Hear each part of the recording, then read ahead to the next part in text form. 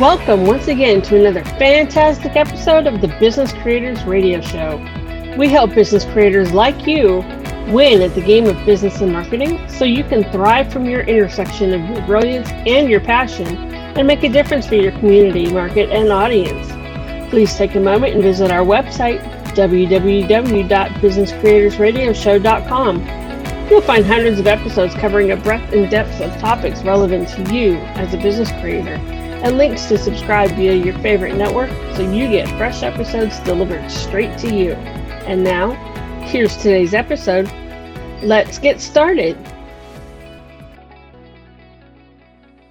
My name is Adam Homey. I am your host, and I am once again honored by your wise decision to tune in and invest in yourself today. For this episode, the Business Creators Radio Show comes to you from our high-tech studio on my sumptuous Las Vegas balcony. We are what we like to call a From the Field podcast. Where is it? Do you have those private mastermind conversations that transform your business and your life? Where are you when you make those discoveries? You have those aha moments that give you that slight edge as you optimize toward your center of your brilliance and your passion. Could it be at a coffee shop, a cigar shop? Could it be at the supermarket? Could it be at the networking function after the seminar? An outdoor cafe, the park, driving, sitting on your couch? These are where things tend to happen. And in congruence with my dedication to the laptop lifestyle, we go there together. So I urge you, wherever you are, to be sure to subscribe to us so that you can replay this episode. This particular conversation is something that is so near and dear to my heart. It's going to be about overcoming awkward, how introverts thrive in business. This hits me right where I live. I'm actually so introverted that they had to make a category or a new classification on the left-hand side of the scale to accommodate me. Discovering the whole science of introversion, extroversion, ambiversion, and how social energy is gained and expended through social interactions has changed my life. It gave me a sense of value and power that I didn't realize was there latently the entire time, as I was subjected to the narratives to just come out of my shell and don't be so shy. That's not what it's about.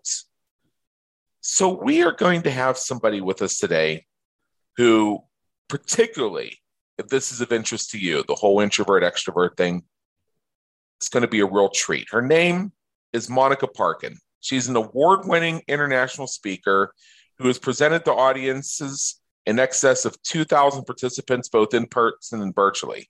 She's also the host of the Juggling Without Balls podcast. I love that title already. I'm going to have to get on it myself. Author of a book called Overcoming Awkward, The Introvert's Guide to Networking, Marketing, and Sales, a licensed mortgage broker, and a speaking coach. So she has quite a story that she's going to share with you. But first, let's bring her in. Monica Parkin, come on in. The weather's fine. Hi, Adam. Super nice to be here. Thank you. All right. So I read off your official bio, and not only is this something I can relate to, it's so impressive that I'm not sure if I'm worthy to be here, and this is my show. So before we get into some of our conversation about this topic, what I'd like to do is give you the opportunity to share in your own words a bit about your journey and what's brought you to where you are today, serving business creators from your intersection of your brilliance and your passion. Yeah, thank you, Adam. So I don't know, probably 6-7 years ago, I had this brilliant idea that I was going to become a mortgage broker. Didn't get the memo or anything about it. I had had this experience with a mortgage broker over the previous 20 years. It was really amazing, but I never met with her in person. We never picked up the phone. We did everything literally by email. We did everything virtually. And I thought, what an amazing job for me. Like, I'm this total introvert. I hated social interaction. I felt awkward and weird in those situations. I thought this is going to be a great job for me. I can just stay home, work from my home office, don't have to get out of my little bubble, don't have to get uncomfortable. Signed up, took the course, got myself certified. get hired on at a brokerage, show up the first day, where's my files? I'm going to take them home and work on them. And they just looked at me and laughed. And they're like, what are you talking about? Like, you got to go get your own business. You got to go get business and bring it in. And so all of us, they're like, you got to go out there, you got to network. And that was a really, really scary word for me. Just kind of I almost stopped that day. I had to put the brakes on and go, wow, did I ever get this wrong? Isn't that just something? And I got to ask you, when is it that you actually discovered this whole introvert extrovert thing? For me, it was right around the year 2013, 2014, I believe. But when was it for you? That's a very good question. I'm going to probably say 2018, something like that. I mean, yeah. I mean, my family had made jokes about me for years, not made jokes at my expense, but, mom doesn't like us to have friends over because then she'd have to get to know the other kids' parents, or, my husband would have to drag me kicking and screaming to social events because I didn't want to go. So, but when I really discovered like how we communicate differently and the strengths, the fact that introverts actually have strengths, I just thought of it as a weakness, but the realization that there's actually some incredible skill sets that introverts bring to the workplace and to business is sort of a newer thing in the last few years. Yeah, it's small wonder that we would be told to think of that as a weakness. I run across this all the time, even to this day. One thing I urge people to do is to stop saying things like transform from an introvert to an extrovert, because it doesn't work that way. A friend of mine argues that it is possible, and it has to do with how the brain is wired or something along those lines. He gave me a book to read, and I'm going to get to it eventually. I argue that because, again, of how the brain is wired, that introversion and extroversion don't have so much to do as with being shy or reserved or vivacious, outgoing, ebullient, or what have you. It's really about how we gain and expend energy from social interactions. Yeah, I agree with you 100%. It's that whole social battery, right? That sense of where we get our energy from, going through the pandemic with, 2 extroverts in my house and 3 introverts. The introverts are like, oh my gosh, this is the best thing ever. Like, I could just do this forever.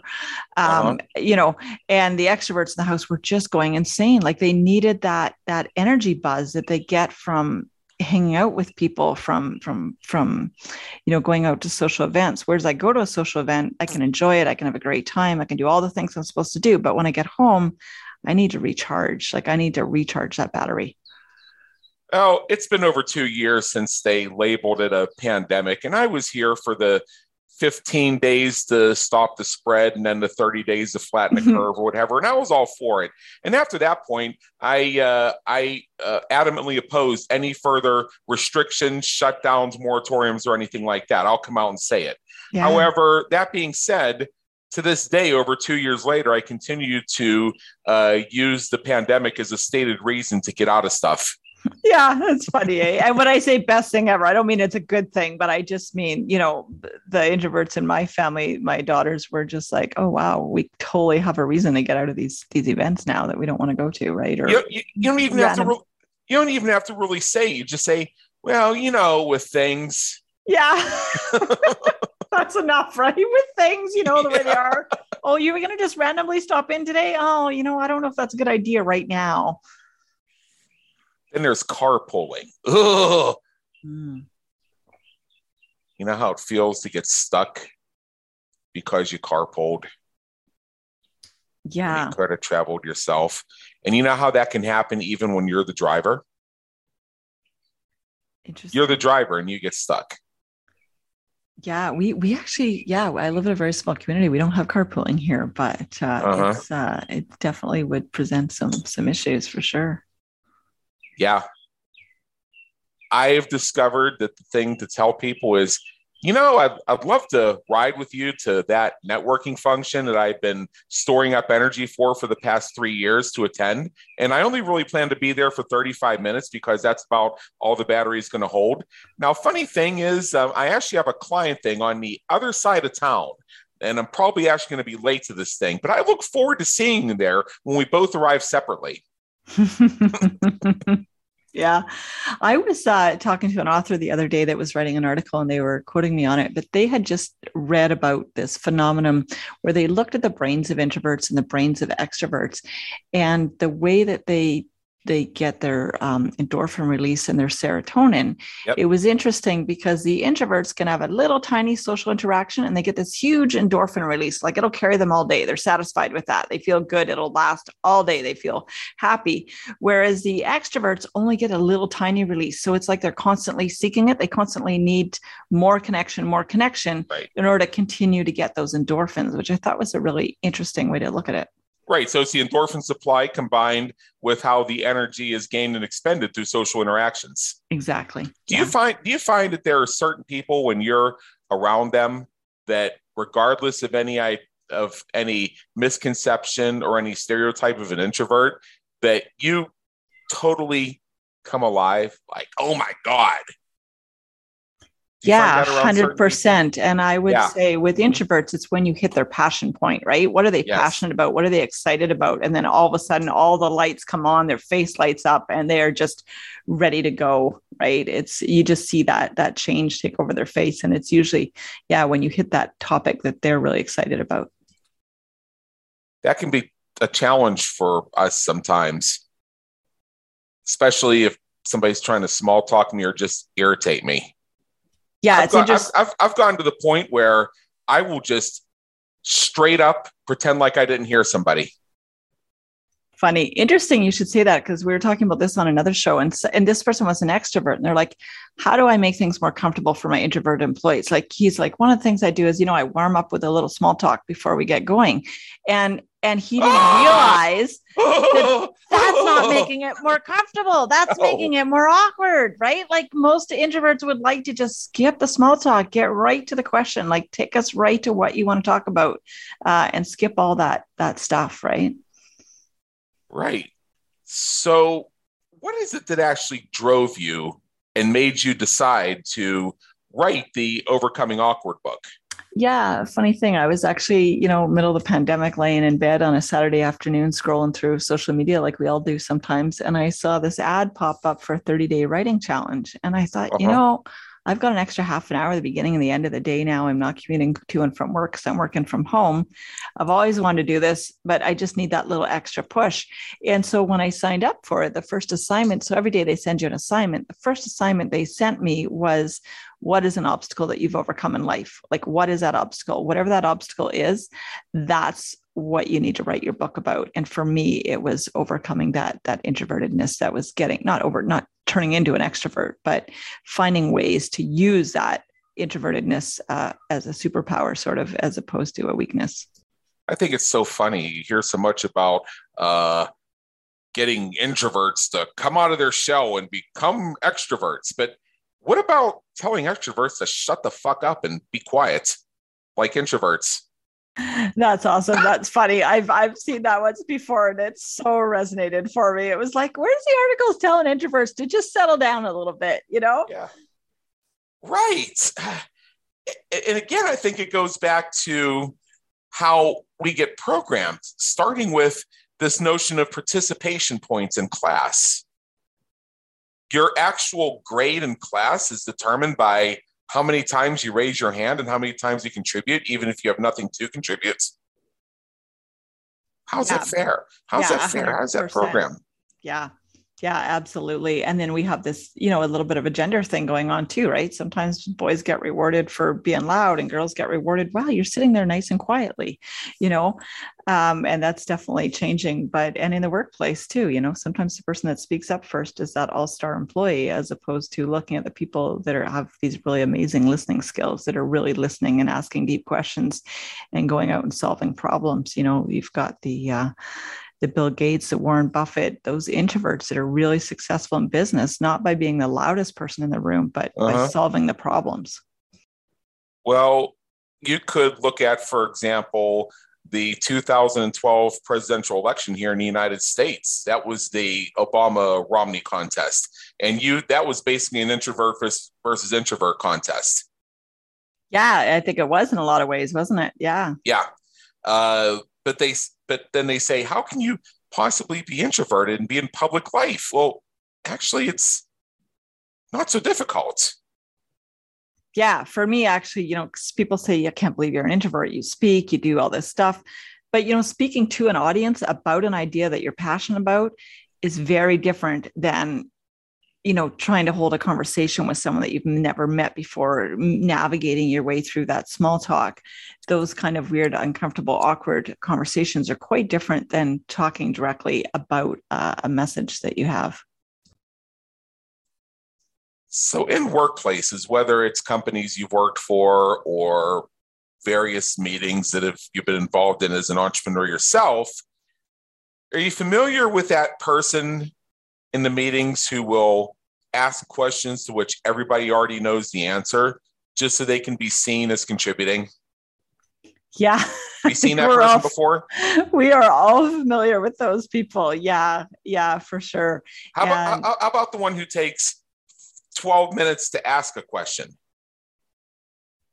You sound like you need to write a book. You've got all these characters pegged, it sounds like a great cartoon strip, actually, but you're right. There's all those people, right? There's that person that's just asking the questions because they want to be heard. There's that person that's taken forever. And there's a person that's asking the question that's already been asked 20 times, right? But often in the corner, there's that person that has something really big to contribute that isn't sticking up their hand. And if employers, leaders, people like that can stop and ask that person the questions, give them space to communicate, they'll find there's some really phenomenal ideas that come out of those conversations. There's one more character in the meetings. You know that one individual that you'll run into sometimes where near the end, when somebody has the idea, let's go around and see if anybody has anything to add, there's that person who will jump to the front of the line and spend 13 minutes explaining how they have nothing to add. You ever run into them before? For sure. And that's why I've come to love Zoom meetings, because when you get to that person, you could turn off your camera, you could catch up and then pop back into the meeting. And I apologize. I have a cat crying at my door here. I hope that's not too loud for your audience. No. You should pause and put him away. I can. You should bring the kitty in. I have two office supervisors, Princess Alessandra Francesca and Princess Stella Juliana. They're domestic short hair black cats, and there is no such thing as excluding them from anything. Yeah, well, usually I let them in, but I thought for some reason we were on video and they like to be the star of the show. So you might have had cats instead of people, but yeah, they're just crying their little heads off at the door. I will maybe mute myself and let you ask your next question, and I'll pop right back. There's no particular need to go through all that, but go ahead and let the kitty in, and I'll just share. If you can hear me all right, let me just share it now. Okay, yeah. I'm gonna share something. I discovered that, and this comes up a lot when we discuss the dash version, as in introversion, extroversion, what have you, that the way meetings in business, entrepreneurial, corporate settings are sometimes designed with the intention of them being inclusive actually make people feel uncomfortable and in some cases even left out. For example, going around and making sure everybody has a chance to speak. Well, some people don't want to speak. I've developed a model for how to classify the attendees of your meetings, whether they're in person, whether they're virtual, whether they're hybrid, whether it's in a corporate setting, whether it's an entrepreneurial setting, whether it's your nonprofit board, whatever it is. And it involves dividing your attendees into four groups. The first are your leaders or facilitators. That's the person or persons who chair the meeting. That's group one. Group two are what I like to call the presenters. These folks typically represent projects, they represent departments, they represent initiatives. They'll have something to contribute. They'll have something to ask of the group. They'll have something that they regularly will bring and will vocalize. So that's group two. The third group are what I call the seconds. Each participant will have a second, whether it's their colleague, their assistant, somebody else in their work group, somebody else on their project, or what have you. The second's job is not so much to speak out loud, but to be the eyes and ears of their paired presenter while the presenter is using their mouth. So they'll catch things that their presenter doesn't. Also, to back up their presenter if their presenter needs some additional data or needs to say to somebody, well, does that sound like in line with what we agreed with, et cetera, et cetera, et cetera. They also serve as an effective post-mortem briefing partner and pre-meeting prep partner with their paired participants, because they have the objective outside looking in view of what it is that the presenter deals with. So now we have so far our facilitators, our presenters, and our seconds. Then we have the fourth group, which are the observers. These are the people who may want to attend the meeting because they want to be seen as being there for their own visibility purposes, but that doesn't mean they feel any need to contribute anything or have anything to contribute. They just want people to see them around. It's part of their ongoing personal and professional branding strategy. They're visible. That doesn't mean they need to speak. Furthermore, with your observers, sometimes they're in the room simply because they want to get information from the source rather than second or third hand. They don't necessarily need to say anything. And in many cases, they don't want to say anything. So when you break your meeting participants into your facilitators, presenters, seconds, and observers, then not everybody has to speak. And it allows some folks who would rather be more comfortable not saying anything at all to not have to. So as a codicil to that, rather than go around the room and ask everybody, do you have anything to add? That point of the meeting, you just simply do it as an AMA and ask me anything, or as a free-for-all. And I would also encourage that whether it's in person or you're using a virtual modality, you have them raise their hand if they want to say anything.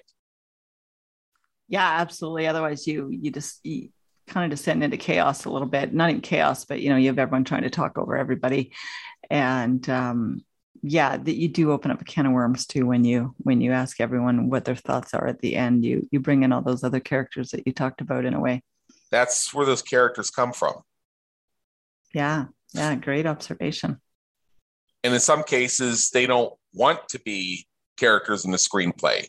To me, that's part of the reason you sometimes get the person who will spend 13 minutes explaining how they have nothing to add. They feel pressure based on how they were socialized that if they don't speak, they're not contributing and they're not showing leadership.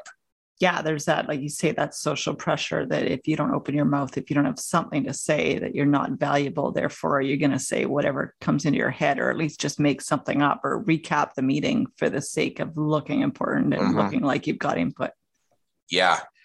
In my last corporate job, I was responsible for a specific process within my department. And once a quarter, I was expected to attend this roundtable meeting that brought several different departments together, where I would have already pre-submitted a report that basically just consisted of 3 numbers. That's it. It just consisted of 3 numbers. And I had to sit in this meeting for almost 2 hours before they finally got around to me so that I could be available if anybody had any questions. And my obtuse moron of a boss's boss said, I heard you were dozing off in that meeting and people said you acted disinterested and bored and I hate her. Anyway, I said, yeah, because I don't need to be there. It's stupid. Yeah. What do I need to sit there for 2 hours for so that I can be there to answer questions about 3 numbers? And the numbers were things like, in quarter 1, we had X number of cases, and in quarter 2, we had Y number of cases. The actual reasons why that are protected by HIPAA from me, so I don't know how to explain it. What else? Yeah. One of the research that's come out recently is there really a need for that many meetings? Like going back to employees and saying, like, does this require a meeting? And when they asked employees, one of the things that they'd most like to change about their workplace, like some of the questions were, would you rather work at home or work from the office? And but one of the questions that said, what would add to your job satisfaction? Every single employee almost consistently answered less meetings or more streamlined meetings. Like they felt they were wasting a lot of their time talking around in circles, time that could be better spent elsewhere. Okay. Earlier, I led with my example of how we break the meeting participants into 4 categories. Now, I'd like to ask you, what would you do, Monica, to streamline a meeting, to get rid of some of the fluff, some of the chaff, and some of the endless blather so that it feels like a more valuable experience for the attendees? How would you do it? Interesting question. I haven't put a lot of thought into that lately, but one of the things that I found effective in, like, I do a lot of nonprofit community type meetings. One of the things that's helpful is having time limits, right? Like, you don't get the floor for 15 minutes. You get the floor for maybe 3 minutes or 4 minutes, and you need to be able to get your idea and compress it down and be consistent with it. The other thing I've seen is, maybe we only hear 3 pros and 3 cons, right? Maybe we don't open up the floor to all 20 people. And then having someone to bring people back on track, right? So if it's like, do you have a question? And then they don't actually have a question, they just have some comments. You know what? Actually, we're not doing comments right now. What's your question, right? And having that, if you've got a really skilled facilitator, they'll just keep bringing them back to the point, and do it in a way that's not really offensive, but just reminds them, like, let's stick with the topic. Let's stick with the topic, and coming back to that space, right? And then asking people to show up prepared, right? What is there anything you'd leave out? Anything that you see way too often in meetings right now that if you could, you'd just get rid of it? Yeah, not only meetings, but presentations. Like when I go to a presentation or a meeting and we spend 15 minutes talking about what the agenda is going to be, first we're going to talk about this, then we're like, just talk about it. Like, we've all got the agenda in front of us. We've all seen it. We don't need to spend 15 minutes talking about what we're going to talk about. Like, I feel like that's something that could just go away. Same with when someone stands up to do a talk and they spend 15 minutes telling me what they're going to talk about. Like, just get into it. Like, start with your first point and go. Don't give me the recap beforehand. It's almost like I set up the pins and you roll the strike. Yeah. But you're also kind of setting your audience up to be bored because you're not giving them anything new because you already told them what they were going to talk about. So then when you get to that point, you've already talked about it. Like, there's nothing to keep them in the room, nothing to keep, like, mentally keep them in the room, right? From thinking about what they're doing tomorrow or tonight. You ask somebody to attend a meeting and you say the meeting's going to be 30 minutes long. They accept your invitation or they attend because it's compulsory. Either way, they've given you 30 minutes. The moment that meeting goes into minute 31, all they're going to hear is the teacher from Peanuts, blah, blah, blah, blah, blah, blah, blah, blah, blah, and they will gleefully shoot the messenger. Yeah, and you haven't kept your word, right? You've broken your trust. You said your time's valuable. I'm only going to take up 30 minutes of it, and then you take up an hour. Well, the next time it's a really important meeting and you ask them to come and you say it's only going to be 15, they're going to be, well, yeah, right. That's what you said last time. I've developed a model that I've applied several times, and I want to get your thoughts on this. Interesting. Introvert to introvert. All right, let's hear it. It has to do particularly with work group meetings, committee meetings, board meetings, etc. This is a great way to make the meeting time more valuable. I discovered this when I became president of a professional organization almost 20 years ago, and having already been on that board for 3 terms in various roles, I knew that these meetings theoretically lasted 90 minutes once a month, but for the meeting to only last 2.5 hours was almost like manna from heaven. And they were just talk fest, blah, blah, blah, blah, blah, blah, blah. And these are professionals who worked at jobs and were doing this on a Wednesday evening, who in many cases hadn't had their dinner yet, hadn't been home to see their kids, or they were graduate students, hadn't had time to do their homework. And you wanted to take up 2.5 hours for a 90-minute meeting? Well, I had some thoughts on that. And here's an experiment I ran, and I've applied this many other places, other work groups I've led, other organizations I belong to. Some of my clients have applied to some of their applications, and we've seen great success with it across the board. When you have that type of group meeting, what you do is you set a requirement for, and I'm going to merge this with my other model, your participants, where within 48 hours before, or no earlier than 48, or no later than 48 hours before the start of the meeting, you need to submit 3 things to everybody else who has a presentation type role and a facilitation type role. These are what you're working on, what you have to report, whatever your updates are, questions you have, or areas where you need the assistance of the team is the second. And the third are ideas and innovations to move things forward. They don't have to be term papers. In fact, they work best when they're bullet point lists. So I requested that everybody on this new board do that.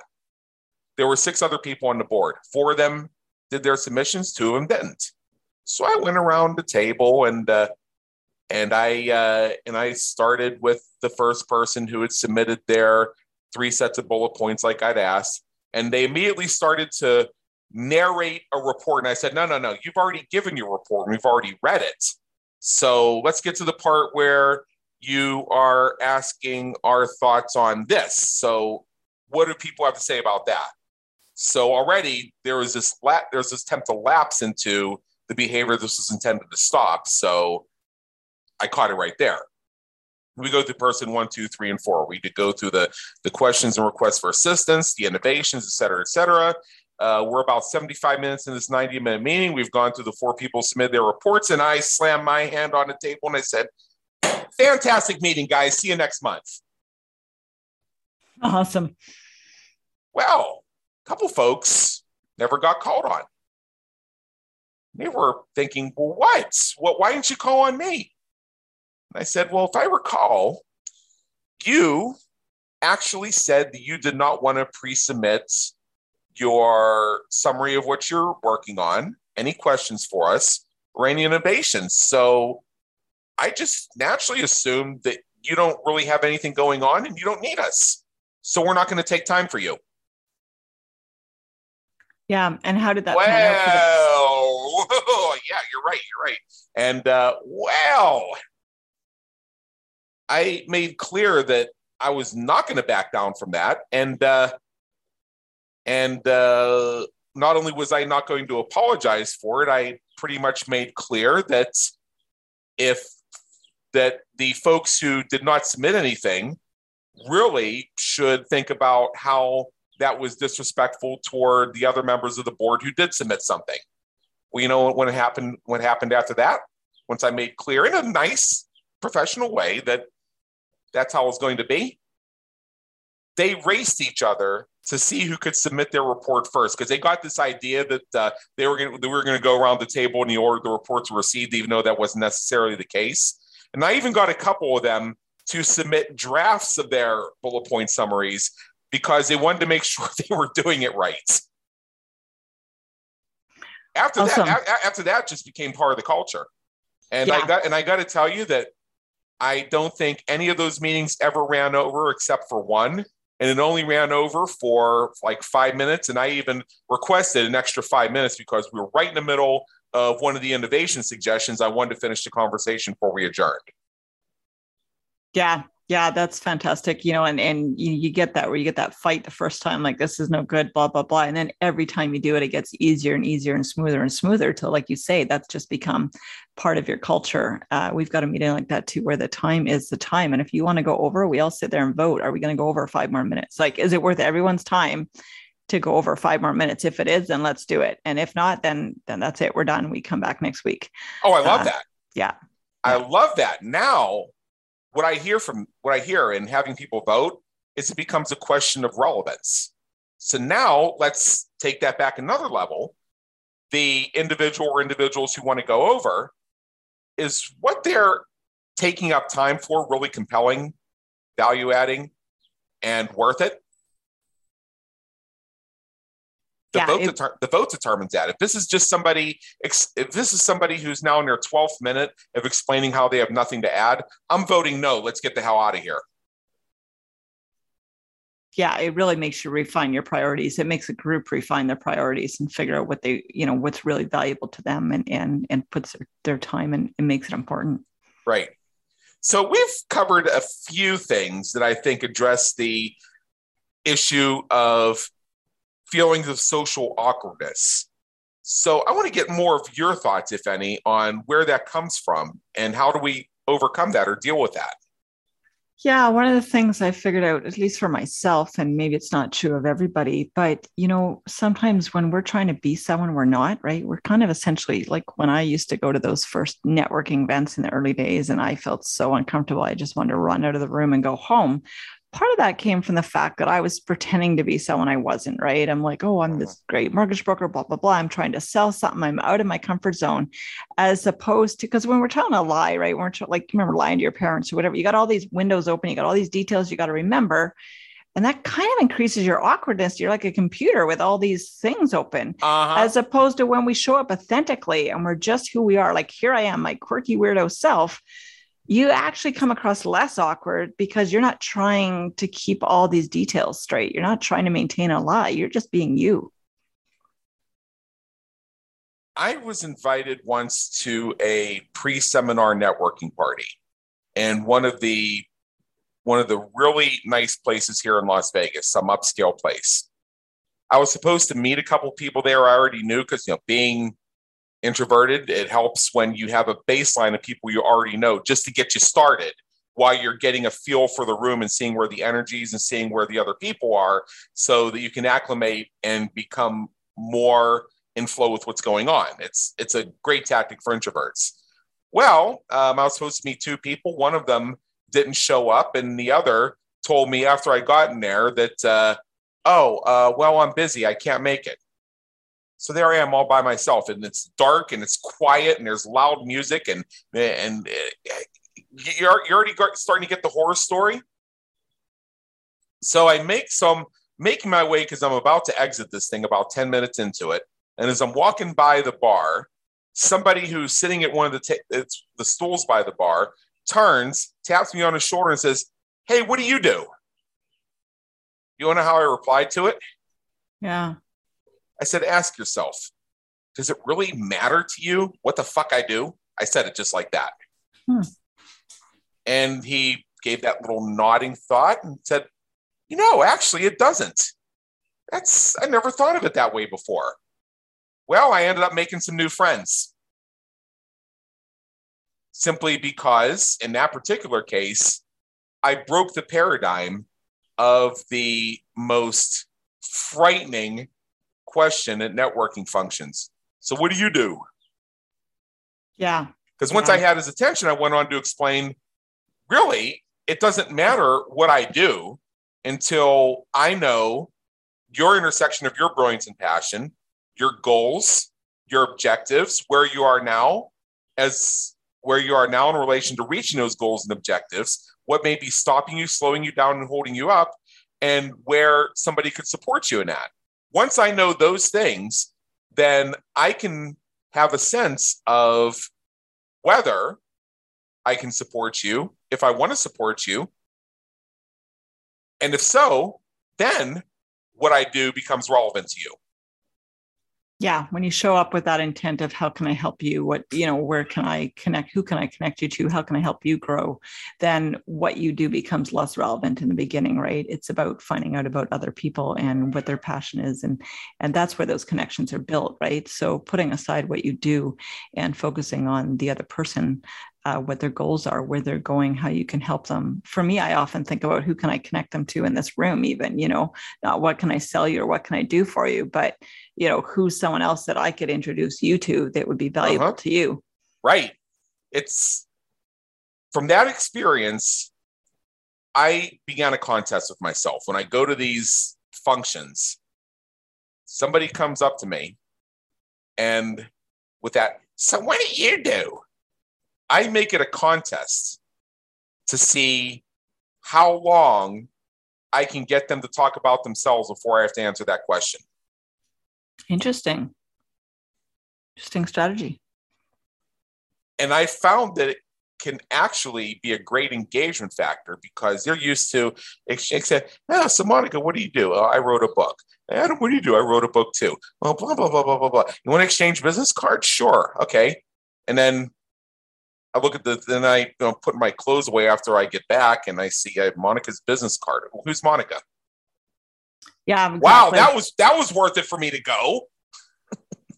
Yeah. And that's funny you talk about that, because the very first networking event that I went to, that's what I did. I went around the room, I gathered up all these business cards, I shook people's hands, told them what I do, get home at the end of the night. And I'm looking at this handful of cards and I'm like, I don't know these people. I didn't connect to them. Like, I end up throwing those cards in the garbage. And as I'm throwing them in the garbage, I'm thinking, oh crap.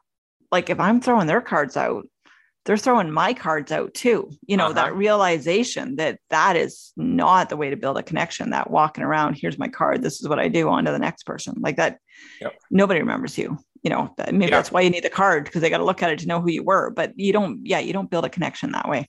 Yeah. I don't have a business card. I have a personal card, but the only purpose for that is if I if I randomly meet a woman as I'm walking out the door somewhere, I'll hand her my card. It's funny, but it's not for business. It's for personal connections. And actually what that card has on it are social networks. Yeah. Because really, truly, if you made a real connection with someone, if they really resonated with what you said, they'll remember you, and B, they'll go find you. Like, you're out there, they're going to find you.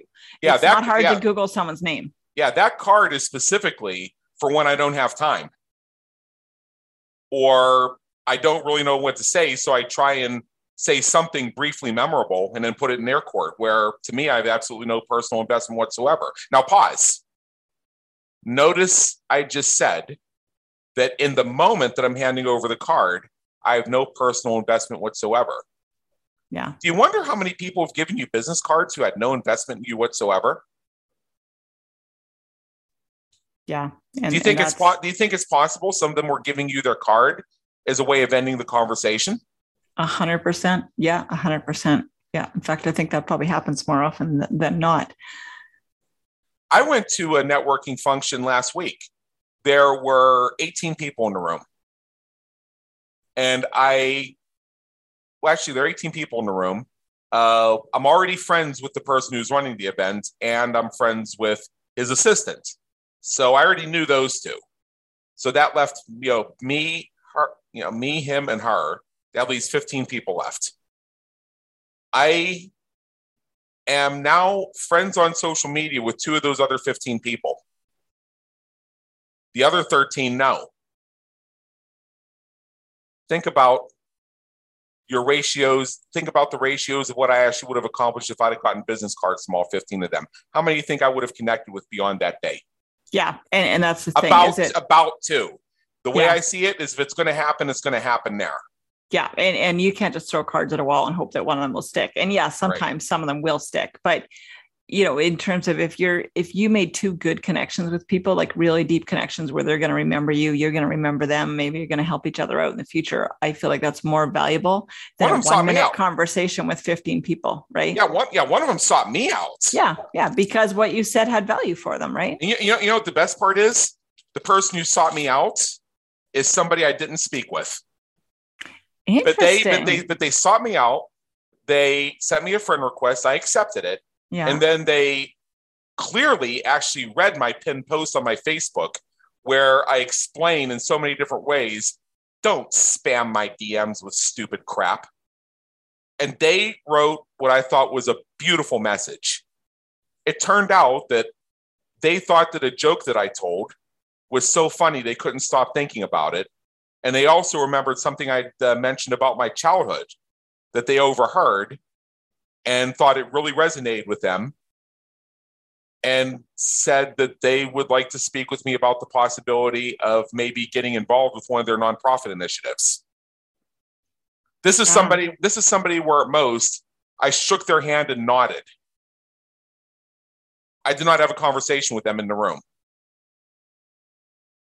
Yeah. And yet you left an impression on them. Uh-huh. Yeah. Don't have their business card, but I know where to reach them, and vice versa. Yeah. And they knew they knew where to find me. Yeah. Yeah. See, again, great minds thinking alike. Yeah. Yeah. So aside from some of the things we've already covered, we've discussed our mutual strategies for meeting management, getting into situations where the room's full of strangers and what have you.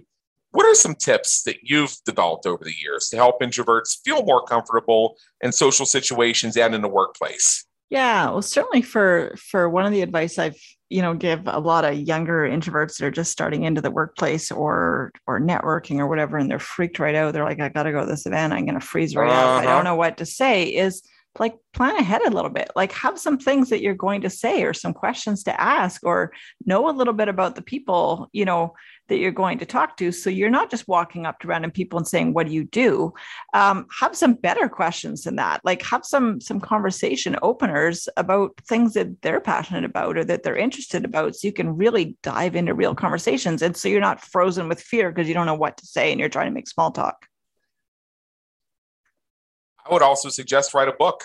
Yeah, that's a good one too. Let me explain. There's this organization I belong to. When I first joined, I wasn't yet a published author, so I had to have them print something on my name badge.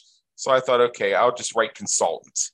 So that led to folks approaching me, just walking up to me, and then glancing down at my name tag and saying, "Oh, so Alan or Alex? Oh, I'm sorry, Adam. What kind of consulting do you do?" And what do you think? What do you think my response was? Good question. I don't know. Does it really fucking matter?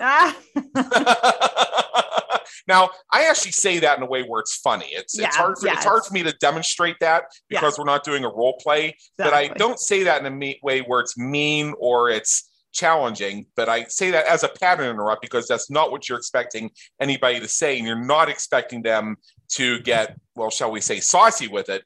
Yeah. The idea is to get them thinking about, well, does this really matter? Yeah. Yeah. But in the end, I still got tired of it. So once my book, Groundhog Day is an Event, Not a Business Strategy, came out, I paid the $33 to have my name badge reprinted to say speaker/author. So now I get the people that come up and say, "Oh, you're an author. What's your book?" Yeah. Well, I'll tell you all day about my baby. Yeah. Yeah. And you've got a conversation starter right there, pinned to your chest, right? Yeah. Yeah. Phenomenal. That's fantastic. Another is to host a podcast. I'll give you an example of this. One of my own clients in both my Business Creators Institute and the Podcast Reach System, they've been a client of both. She's been a client of mine for 6 years. And at one point, she was visiting Las Vegas because she was attending like the premier industry event for the market she's in.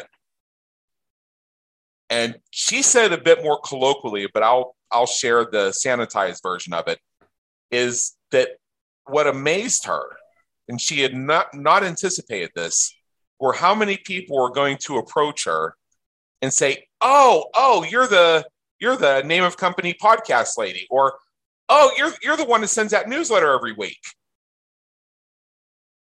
So rather than being yet another consultant with another business card and another, what do you do? How do you do? It's straight business cards. By hosting a podcast and sending a periodical, she became an industry celebrity. People recognized her and wanted to meet her. Yeah, for sure. Between the book writing and the podcasting, I find that for sure too. When I go to an event now, someone's either listened to the podcast, they've read the book. And here's the other thing is, and I know this sounds quirky and crazy, but like I've got a bunch of little goats on my farm, and I put my goats on my social media things, and they just end up coming up. They're part of my, my branding, who I am. And I'll meet someone, they'll say, "Oh, you're the goat lady," like it's a funny, weird little connection, but it's this really cool little conversation starter. Goats. For me, it's cats. Yeah, I got two of those too. But whatever it is, whatever that thing is, it makes you different than everyone else, right? That's not cookie cutter. That makes you stand out. That's memorable. That's authentic. Like that's the thing you want to bring. I find that doing something that's a little outside the pale or caring about something that people actually do care about that they just themselves don't speak about can be a way of accomplishing it. For example, and this is actually by way of translating one issue to another, I've discovered that as far as my culinary explorations, I don't care much what food I have as long as it didn't come from something used to live and breathe and have a mother. But aside from that, like, I can't tell you right now what I had for breakfast, or even if I had breakfast. I'd have to think about it and try and play it in my day, because my mind actually systematically purges the information because I don't deem it important. However, when I go to a few select restaurants where I'm well known, I know most of the people that work there, I'm a visible regular, and I order the same thing every time I go there. The moment they see me walk in the door, they already know what's coming. And what I do is I just order something that's standard from their menu, and I have one thing removed from it.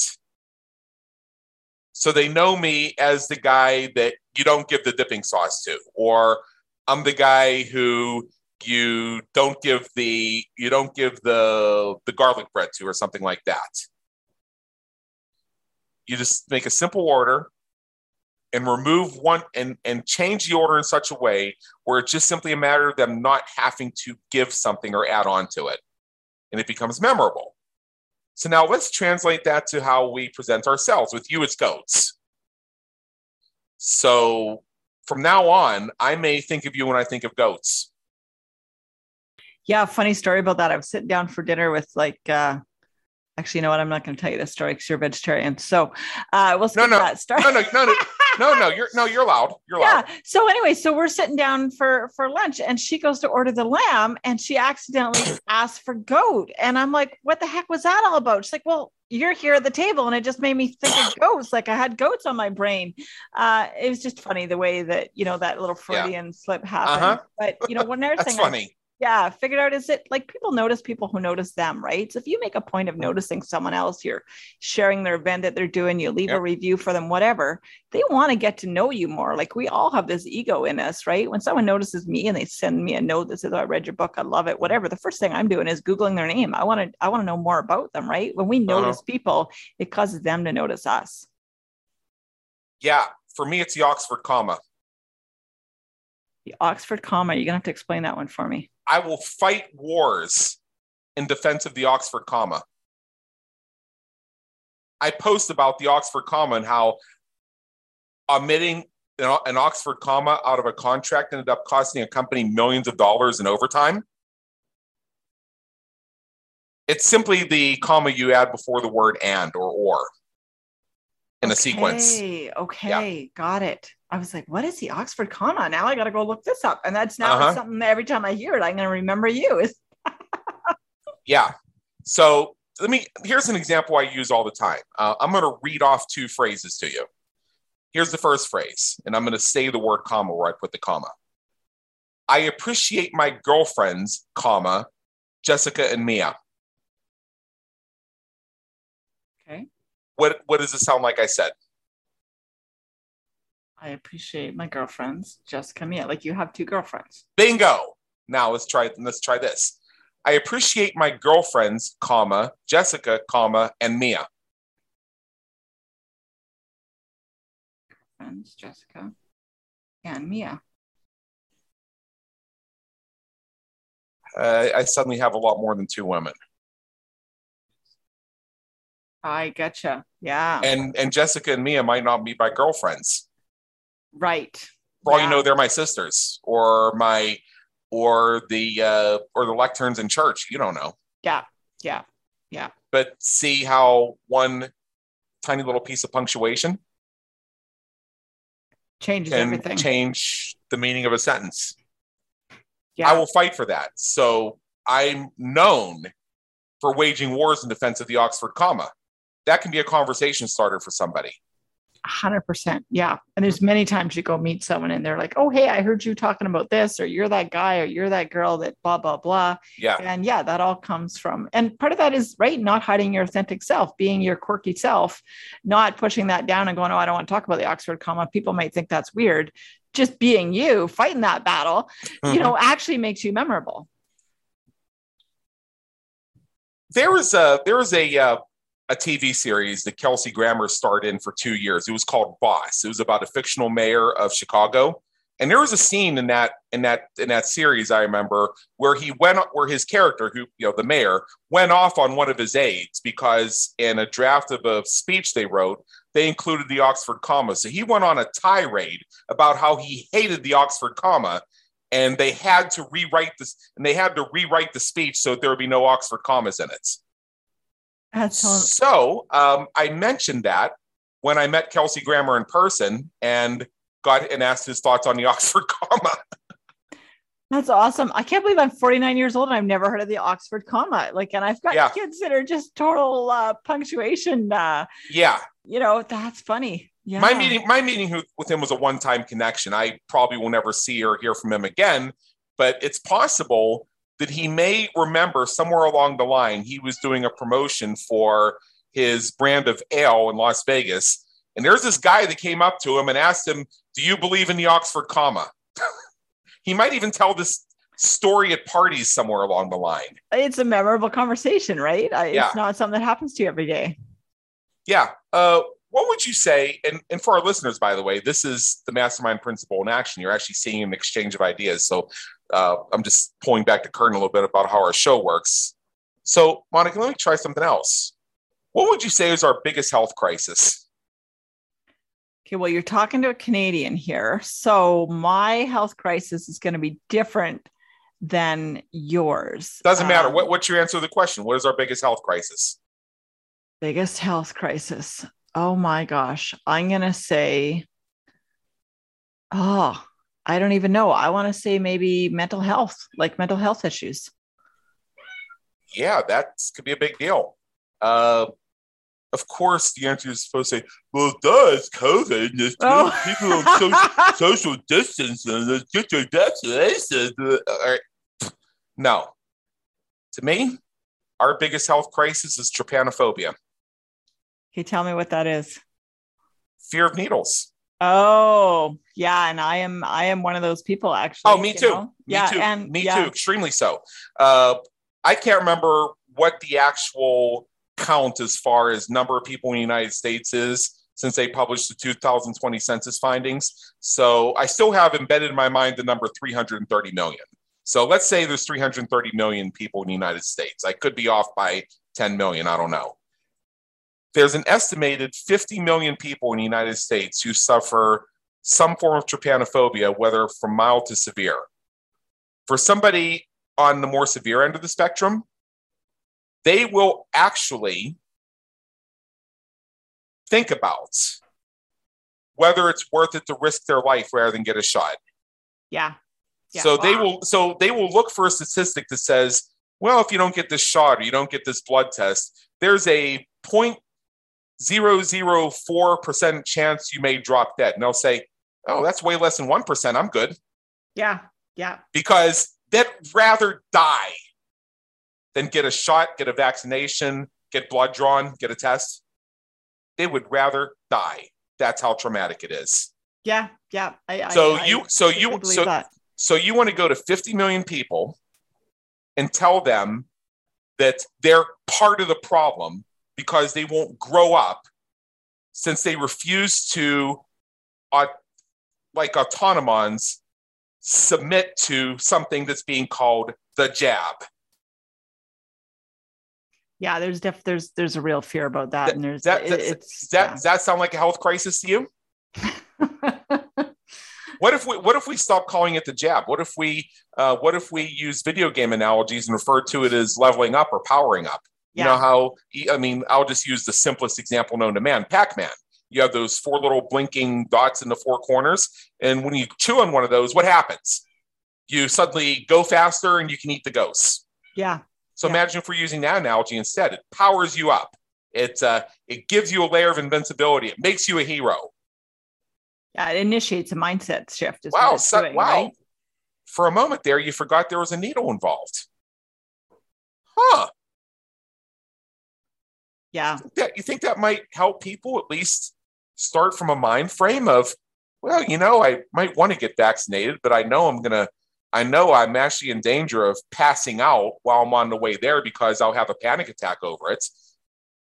But what if they had the door open to them to seek support in the form of developing calming and meditating exercises, of being educated about their rights as patients so that they can assert themselves in that situation to make sure that they're as comfortable as possible. What if they were aware that if they're not mentally ready, even though they already have their sleeve rolled up and their arms sticking out, that they have the right to say, wait a minute, because they need to gather themselves before the needle goes in. Yeah, interesting conversation. I remember my daughter came home from a shot appointment last year, and she'd already done her research before she left. But she's terrified. She hates needles, right? She often passes out, needs to lay down. Yep. And before the needle, the nurse started going into the whole spiel about the side effects and everything. And I was so proud of her because she stood up. She said to her, she said, "Listen, I know you're supposed to give me all the risks and everything, but I've already read them. I already know what they are. And you talking to me about them right before you give it to me is making me want to walk out of here. Can you just give me the needle first? And then let's go back and talk about the risks if you have to do it. But this isn't helping me. Like, I need you to just get it over with. And then we can sit and have this conversation. But I'm aware of the risks. I've done the research. I'm here. I want to get it done. Like, please don't draw this out half an hour." And the nurse is like, "Yeah, totally. We could do that. And by the way, we have a bed over there and we have a private room. Would you rather do that there?" But she had to ask for that, right? Yep. So pause. Yeah. As much as this trypanophobia conversation is exciting and fun, how many people have told you that trypanophobia is our greatest health crisis? You'd be the first one, Adam. The fact that I have walked with this for as long as I can remember, and it's been a detriment to me and something I've struggled with, is something that brings it to the center of my brilliance and passion. I want to do something to help others not have to experience that same struggle, that same pain. Yeah, and that's something I care about. Yeah. And being an introverted person, I can have that conversation all day long with somebody who agrees with me, understands me, or even somebody who's curious about it. And you see how that can open up conversations and open up doors and create memorable interactions in a way that doesn't sap out my conversational and relational energy. Yeah, you're approaching a problem with compassion, with empathy, with creativity. It really, like you say, all the stars align with, you can relate to it. And you can also take time to really think deeply about it and want to share that with people. And saw how not only it brought me alive, but it got you to the point where you were more conversational about that topic than anything else. Because you are a devoted an adoring mother to your child. And your pride in your daughter discovering how to assert her rights as a patient brought out that, oh my God, aspect of you. Yeah. And whenever we bring that out in other people, right, we bring out that thing that they resonate with. That's when we start having those really great conversations. Yeah. I'd love to keep this going forever. However, we are at the top of the hour. So tell us a little bit something here just as we wrap up. First of all, I do want to share your website for our listeners who are out running and jogging. It's www.monicaparkin.ca. In other words, the Canadian domain. You will see a link to that within the show notes for this episode on www.Business Creators Radio Show. And among the things you can find on that website are a book that I'm certainly going to pick up because I'm so curious about this, called Overcoming Awkward, The Introvert's Guide to Networking, Marketing, and Sales. It's available on retailers like Amazon and Audible and perhaps even other places that I'm not seeing. And I encourage everybody to go to Monica's website and check that out. As we wrap up here, is there any final thought you'd like to leave with our listeners? No, just thanks for a really great conversation, Adam. And just for all those, introverts out there that are, feeling a little anxious about, building their business or making connections and relationships is, just remember that whole authenticity piece. And one of the strengths that introverts have is just being phenomenal listeners. So start with that and build on it. Well, golly gee, I'm so glad you didn't take 13 minutes to explain how you had nothing to add. All right. So Monica Parkin, thank you so much for being with us today. It's been an honor, and believe me, an education. Thank you, Adam. It's been a pleasure. We trust you enjoyed today's episode of the Business Creators Radio Show. Check out our previous and upcoming episodes on our website at www.businesscreatorsradioshow.com. While you're there, be sure to subscribe via your favorite network so you get fresh episodes delivered straight to you. Until next time, have a great day. Take care.